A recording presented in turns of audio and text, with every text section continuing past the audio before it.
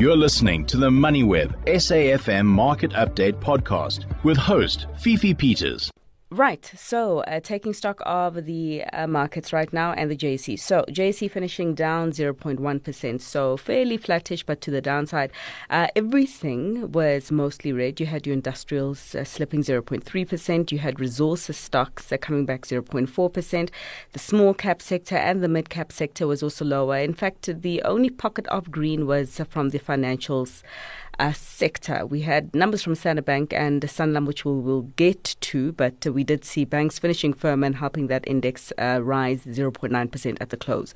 We also saw the rand coming off some of the scariest levels we have seen this week. And for more on the currency specifically, I'm joined by John Carnes, the client strategist at RMB. John, thanks so much for your time. It has been quite the brutal week for the rand. And I'm wanting to know if what we have seen so far this week is as bad as it gets, for this week at least. Not necessarily. It's been a bad month or been a bad 5 weeks. Sure. The weakness started, in fact, early January, accelerated very much in February. Coming into March, we thought maybe it was over, but as you say, this week we've seen further weakness. The top at the moment is at 18.72 on dollar rand. As you say, yesterday, well, in fact, going back, Tuesday night was pretty brutal coming into Wednesday.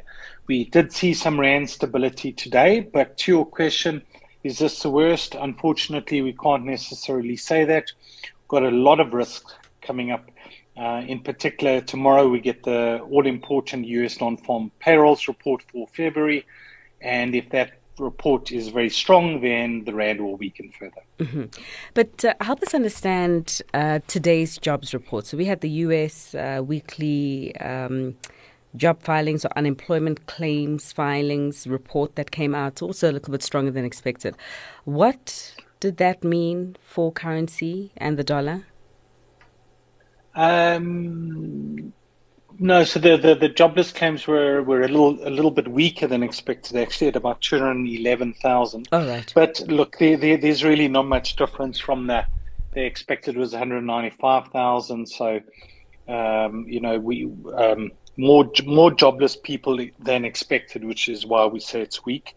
But yeah, no, there's nothing to worry about there. That's just in the normal realms of volatility. The jobs data in the past week have been pretty mixed. We get various US jobs figures. It's all acronyms, ADT, JOLTS, initial jobless claims. But the key point is the jobs data has been mixed. And going back to tomorrow's payrolls report, it was exactly a month ago when we got the January non-farm payrolls report that was so strong that this pressure started on global financial markets. In January, the US created more than 500,000 jobs in that month, an amazing performance when we economists had been expecting a number closer to 200,000. So with such a strong jobs market, that put markets into turmoil. That's why probably the main reason why the rand's weakened so much in the past month. So we're really looking to tomorrow's figure to give us more guidance. As we've just said, the available data, the JOLTS, ADP, and the initial jobless claims haven't given us much direction. Okay. Quite simply, January's jobs figures were so strong. If we get another strong payrolls report, it's going to be a bloodbath in global financial markets. Okay, and that's primarily because it does shift the dial or strengthen the case for the rate of interest rate increases that we could see from the US Fed. I'm seeing a lot of reports saying that... Yeah, so John, I'm seeing a whole lot of reports saying that, 50 basis points is now firmly on the table. Most people expect it to be that high. But of course, that wasn't the case about 2 or 3 weeks ago. What's your expectation? No, spot on. So pre that January payrolls print, the market was thinking the Fed would hike one final 25 basis points and maybe another 25 after that. So one firm 25 priced in and a risk of a second 25. They're now pricing a total of 100 basis points, more than 100 basis points from the Fed, with the first move maybe being a 50. In fact, pricing this morning was arguably veering towards that March meeting, so 2 weeks' time, that the Fed would hike 50. So the Feds, remember last year, hiked 75s, and they slowed down. It was looking like at 25 and maybe have to reaccelerate to 50. So once again, it just shows you exactly as you say how that jobs data just turned the market on its head completely. Sure. So buckle up then. Things are still going to be pretty tight.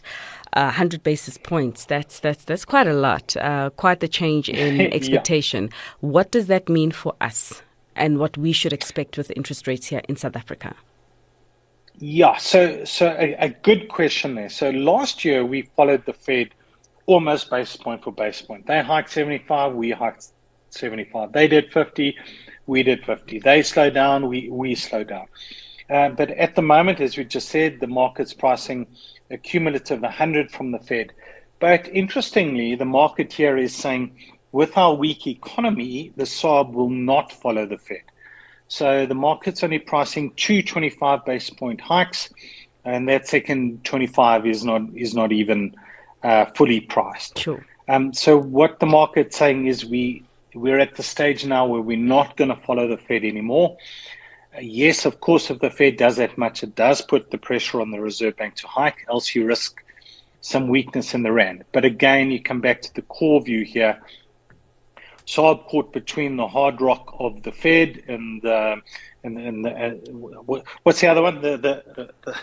The stone of the slow economy. Oh, okay. Sorry, I couldn't help you there. I got my metaphor mixed up there. My English data bundles were also buffering. I'm sorry, I couldn't help you out. The rock in the hard place. Yes, the hard place is the Fed, and the rock is the weak economy. There you go. Yeah. Weak economy. I mean, we had our current account numbers coming out. How significant was it for the currency market that we are in a trade deficit or have a current account deficit for the first time since 2019? And what kind of position do you reckon that puts the South African Reserve Bank in? Because they look at that, right? Our terms of trade.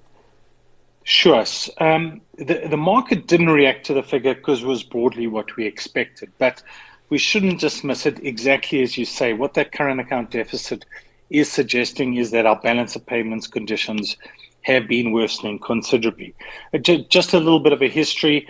Through most of the past 20 years, we've run a current account deficit in South Africa. But then in the past 2 years, we ran huge surpluses on the back of very high commodity prices.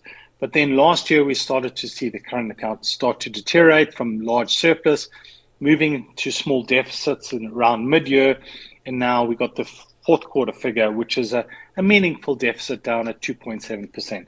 So it doesn't move the market, but just highlights why the rand is weak, that commodity prices have come off. We're importing more than we're exporting, services and goods all combined. We also had some numbers out of China and a whole lot of conversation around inflation and how China will contribute to global inflation, whether it will make it worse or whether it won't have a impact on inflation that's trying to come down. Just your read on Chinese price increases and what you think China's role in the inflation debate will be.